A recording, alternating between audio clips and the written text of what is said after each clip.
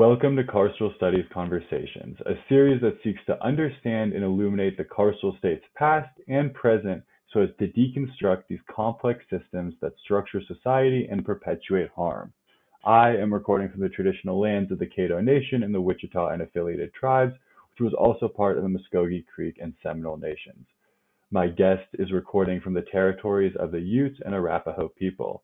My guest, who I'm very, very excited to be speaking with today, is Jessica Ordaz, who is an assistant professor of ethnic studies at the University of Colorado Boulder. Her research focuses on Chicanx Latinx history, U.S.-Mexico border studies, radical social movements, migration and migrant politics, the carceral state, and the detention and deportation regime. Her first book, recently published with the University of North Carolina Press, is The Shadow of El Centro, a history of migrant incarceration and solidarity, which explores the rise and transformation of migrant detention since World War II. Thank you so much for being with us today, Professor Ordaz. Yes, I'm so excited to be speaking with you today, Alex. Good, good. So let's jump in with a big question, which you thought quite a bit about, and you write about the detention and deportation regime. What is that? What does that mean? Yes, so it's a term that I've sort of compiled from other scholars. So I'll start by saying that in 2006, scholar Dylan Rodriguez actually started to write about a prison regime that he defines as a dynamic state mediated practice that includes domination and control, as opposed to thinking about prisons in a more abstract or inherent way. And then in 2010, Nicholas DeGenova furthered this concept by writing about the deportation regime in his book, Deportation Regime, which came out in 2010, and talked about the deportation apparatus also as inherently violent. And so what I did when I started writing this book is, really thought that the detention regime was a term I wanted to use, but I really talk about detention. And so I added detention to his deportation regime, and hence we have the detention and deportation regime, which in essence highlights the intentional violence that is really throughout the entire process of immigration enforcement. Yeah, I think that note about the intentional violence is really important to this story. Um, so how is this process of detention, the process of immigration, detention, and deportation marked by violence? Yeah, so the entire system, starting with migration, a lot of times people flee civil wars, dictatorships, poverty, especially when we're talking about the Americas, Latin America. And it's this violence that's shaped by American empire. And so migration is absolutely influenced by violence. And then detention, I argue that its very function is to be punitive, is to be instructive, is to be violent. So the entire process of being incarcerated is a violent one, both physically and psychologically for the people incarcerated. And this includes anything from solitary confinement to name calling, and just the overall conditions. And then in terms of deportation, this is where we think, at least according to ICE, like that process is over, but it really isn't. It just continues in the sense that even just in being transported from the United States to, say, in this example, Mexico, on a bus, it's very violent. Oftentimes migrants don't receive any water or food. There's overcrowding. So these like moving carceral spaces that continue even in the process of deportation. And then in like interviewing and speaking with a lot of deportees, I have found that a lot of them suffer from severe mental health issues. A lot of them try to commit suicide, and a lot of them are murdered because they're basically deported to places they attempted to flee for a reason. And oftentimes that stems from a violent fear, which then becomes true, unfortunately, in a lot of cases. And so the entire cycle is one of violence. Yeah, it's interesting to see these different forms of violence play out, where part of it is fear and where folks are coming from, but also part of it seems to be written into sort of the legal process or the policy of detention and deportation. Absolutely. Yes. And so one of the examples that I like to highlight because I think it's just so clear is that of Operation Wetback. And so this policy passed in 1994 during the Clinton administration for folks who are unfamiliar with it. But basically, the federal government wanted to make laws that use deterrence, even if it meant deterrence by death, to manage migration. And so, after this policy was implemented, the rates of migrants trying to cross into the United States along the US Mexico border, specifically the San Diego region, increased dramatically, right? So much so that scholars write about these mass graves that then exist along the border. And so, that's, I think, a really great example of how like literally the law, the intention of it is deterrence. And I've seen writings from policymakers that say even if this results in death, right, then it's a successful law. So quite literally, violence to the point of death. Yeah, and that's something amazing in the worst of senses to think about. And it's an interesting juxtaposition you make that on one hand you have this deterrence of the effect of whatever social issues are going on where people come from, but then you also mentioned a second ago that a lot of people are fleeing the results of American empire, of poor social conditions, that there's not really this, in this law, there's not a dealing with root social issues. Yeah, and this has continued for decades, right? So the classic example might be the 1980s and a lot of Central American migrants, but this is a conversation we're still having today in 2021. And so that historical amnesia, in some moments intentional and others unintentional because of this historical amnesia, is frustrating as a historian. Certainly.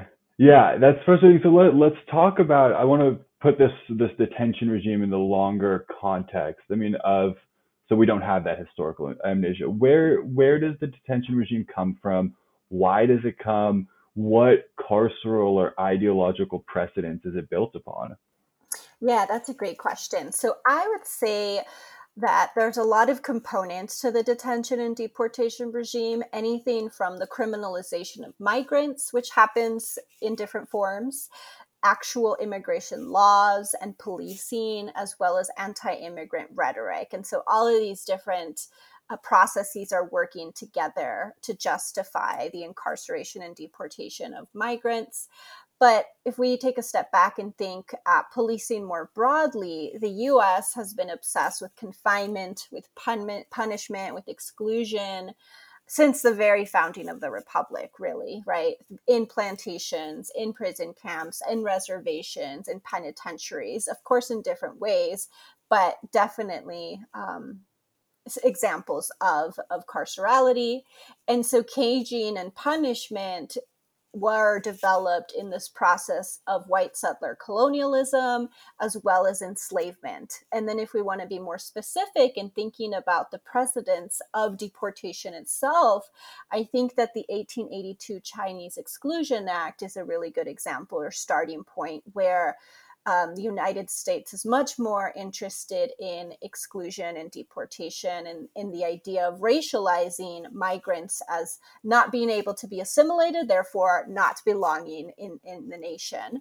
Another example that I'll briefly mention is the apparatus of detention itself, and the formation of the Border Patrol in 1924. I really like to talk about this date with my students because a lot of them either assume that the Border Patrol is very new and they think about ICE, or they assume that it's existed forever, right? And so I think that marking that date is important here in the buildup of the apparatus to actually legally have the means to police migration.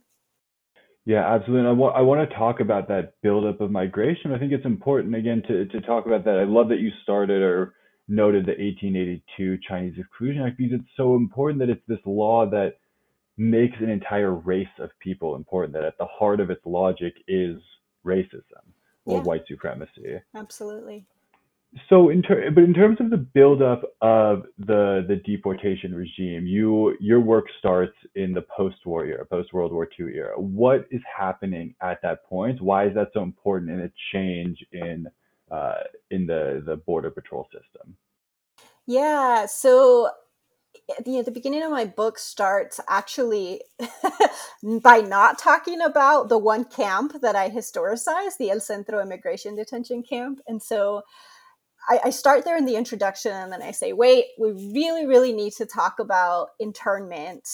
And so, even before the start of World War II, you had German internees. Well, I should back up.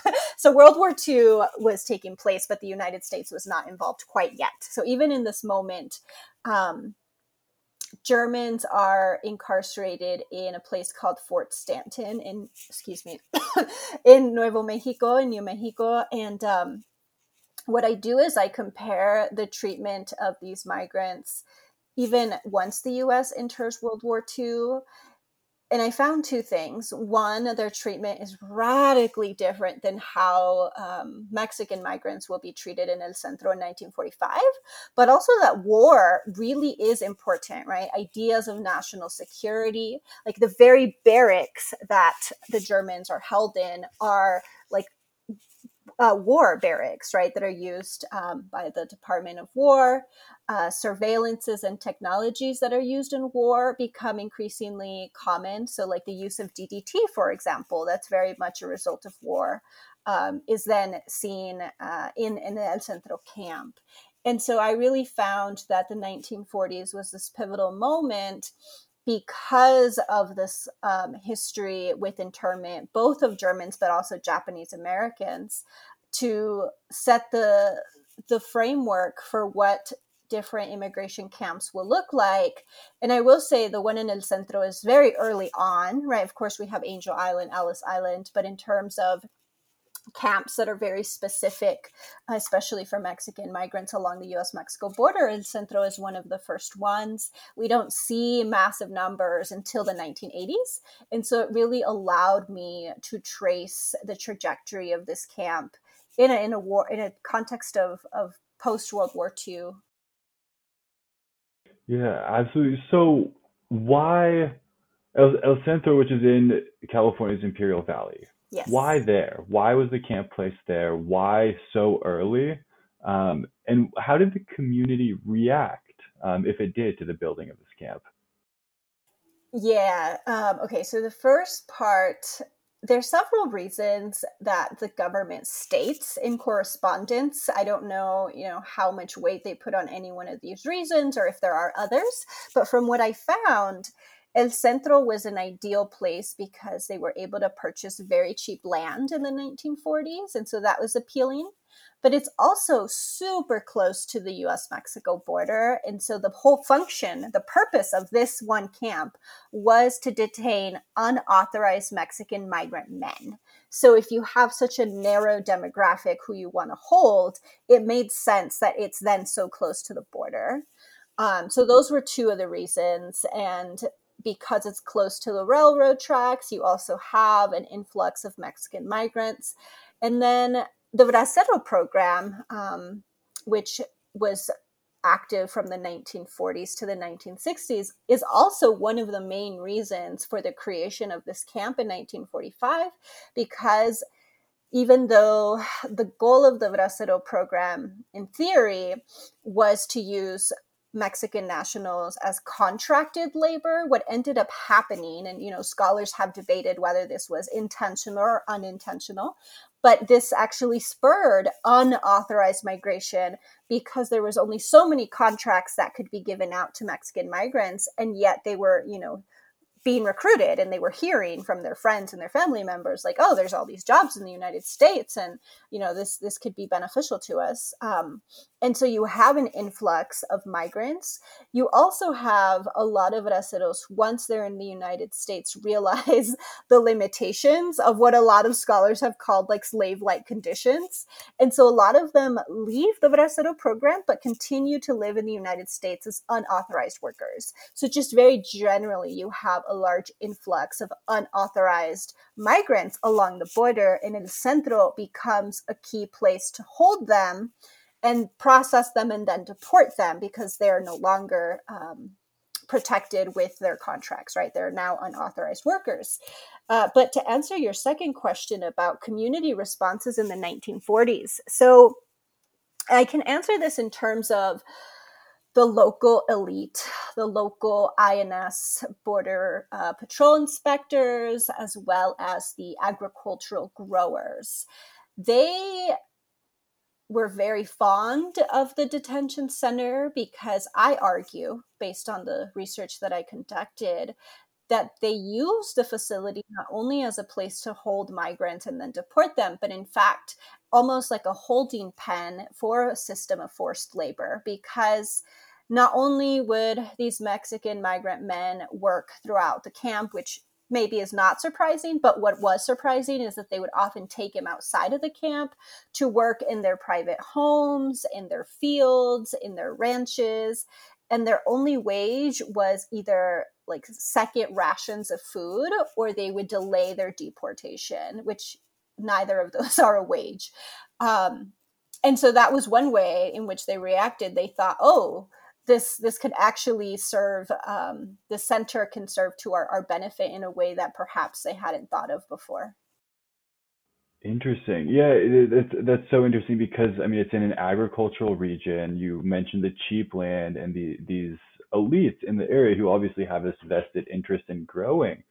What I find so interesting is this is in the 1940s and we have a rich wealth of literature on prison labor, where I mean, traditional penitentiaries. I mean, Alex Lichtenstein writes about this, Henry Kamerling, Douglas Blackman, among many others, where largely African American incarcerated people are performing the same labor for wardens and community members. Did you see any difference in this labor program than or any correspondence of the people running the camps between other prison systems or carceral knowledges? And then I guess the third follow up, to not throw too many questions at you at once, um, is this racialization of migrant labor different than racialization of black labor elsewhere in the country? Yes, all good questions. So I didn't find any correspondence or sources as to what you refer. Mostly, and we haven't talked about this, finding sources at all on this topic was so challenging. And it even led me to places like as far as Mexico City, where some of those files were not classified or working documents like they were in the United States. And so, no, that was definitely on my mind. And I allude to a lot of what you just said in terms of other forms of incarcerated labor. And I mean, there's so many similarities to like convict labor and convict leasing. And so the only thing I mention in the book is that like clearly like there's these legacies of forced labor and incarceration that makes this system seem almost like common sense. And I say that because what I did come across was some writings from those local patrol inspectors where there was an agent who like wrote to the federal government and was actually very embarrassed and ashamed and was like, what is going on? Like, this isn't acceptable. And they responded, the local officials, by saying like, well, one, we don't have the financial resources to not do this. So they kind of just, put it back on the INS and also advocated then to get more money, which we know today they have plenty. But also they argued that like they had no qualms, like they didn't understand like what the issue was. And so the way I interpret that is like, well, why would they in like this moment where they're seeing it in so many other ways, right? Like you mentioned. And so it almost seemed to them like common sense, like, well, of course, like this is mutually beneficial to us in the sense that we're doing our job, we're keeping them incarcerated, but they're also helping out. And they even referred to this as like, it benefits the incarcerated demographic because they're learning a skill and they're not bored and they might get extra food. And so that was how they justified this system. But other than that, there wasn't too much else like comparing other labor regimes. And then, yeah, I mean, I see a lot of parallels to the racialization of incarcerated Black populations throughout time. And there's like some references I make throughout. But I think the biggest like connection that I made is the concept of fugitivity. So when I start to talk about resistance and escape and flight as fugitivity, that's definitely pulling from really fantastic Black scholars who have written about, other moments in time and how escape is a form of survival and resistance. And so I think that's one of the biggest connections I would say between my focus on migrant incarceration and some of this larger, more broad work. That's really interesting to see the resistance as one of these overlaps, because a lot of scholars have said that sort of learned from experience. That's a pragmatic response. So, how did migrants and their allies resist this state violence or this Yeah, process of yeah. violence? So in the 1940s, every opportunity they got, the migrants would literally try to leave, right? Whether it was by being very strategic and waiting for it to rain so that the dirt would soften and they could crawl under the fence. And this was the 1940s, so the fence would have been a lot more makeshift than it is today, and so they were able to do that and escape that way. Some of them would wait until they were out from the camp in a quote unquote work party, which is what the INS called it at the time, and they would dart for the border because they are so close to the border, and ironically, they're then able to use this to their advantage. And in most of the cases they successfully escaped because the surveillance and the technologies were not what they are today, and the camp was new in the 1940s, and the guards were still trying to figure out how to police and enforce their power, and they quickly learned. So like shortly, within a few years, they write about like increasing surveillance, increasing lighting, increasing the number of guards, and they write about like the threat of migrants, and they tell the guards like, they're devious, you better be careful, like they will try to run away. And they were, but there's a reason for that, right? They did not want to participate in the system of forced labor, which to me is so obvious. And yet in the correspondence that I found, the INS officials, I don't know how like perplexed they actually were, or if they're just writing about it in this way, but they're like, we don't understand why they keep escaping. Like, clearly we just need to fortify the fence, as opposed to thinking about like, well, what conditions are they being held under? Like, why would they want to escape? More so than in other instances, of course, who wants to be incarcerated, but Yeah, that's interesting. So you obviously traced this camp, the single camp, over a long period of time. Was the response almost to this politics of escape or this fugitivity? Was the response always fortify, more surveillance, more security, or was there ever any even an inkling of analysis of the conditions that prompted this resistance?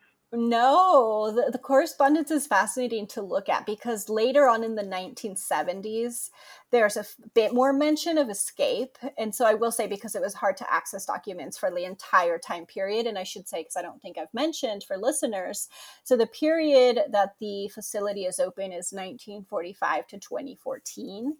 And so there's a lot of discussion about escape in the 40s and 50s, and then it kind of dies down, and there's a few mentions of it again in the 1970s. But at this point, it's from like the INS like larger correspondence, so not specific to this camp, but just generally speaking of all facilities. And they're basically saying like, make sure that the vents are surveilled and that there's not like these like smaller ways of escaping as opposed to like the obvious like fence, because they're more fortified. But they also say like, oh, this new generation of migrants, like they're so awful, whereas before Mexican migrants were so docile. And I'm like, oh, that's just another example of historical amnesia. Like, they don't know their own history, first of all, which I definitely found in speaking to the ICE agents and ICE archivists. Like, they do not know their own history. But then this happens, right? Like, they don't realize like, oh, they've been dealing with escapes decades prior. That's so interesting. Um, So have in all of these escapes, resistance, I mean, obviously there's these pragmatic escapes or sort of material mitigation of conditions, but does there also develop a politics or an ideology that contests the racialization of criminality or subversiveness or racialized labor?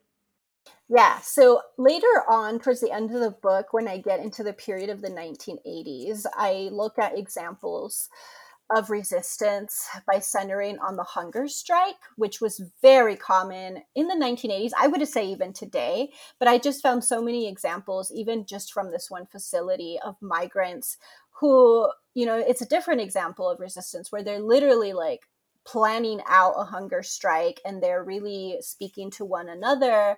And I call this an example of transnational migrant politics because at this time, so many of the migrants incarcerated in El Centro come from one part or another of Latin America.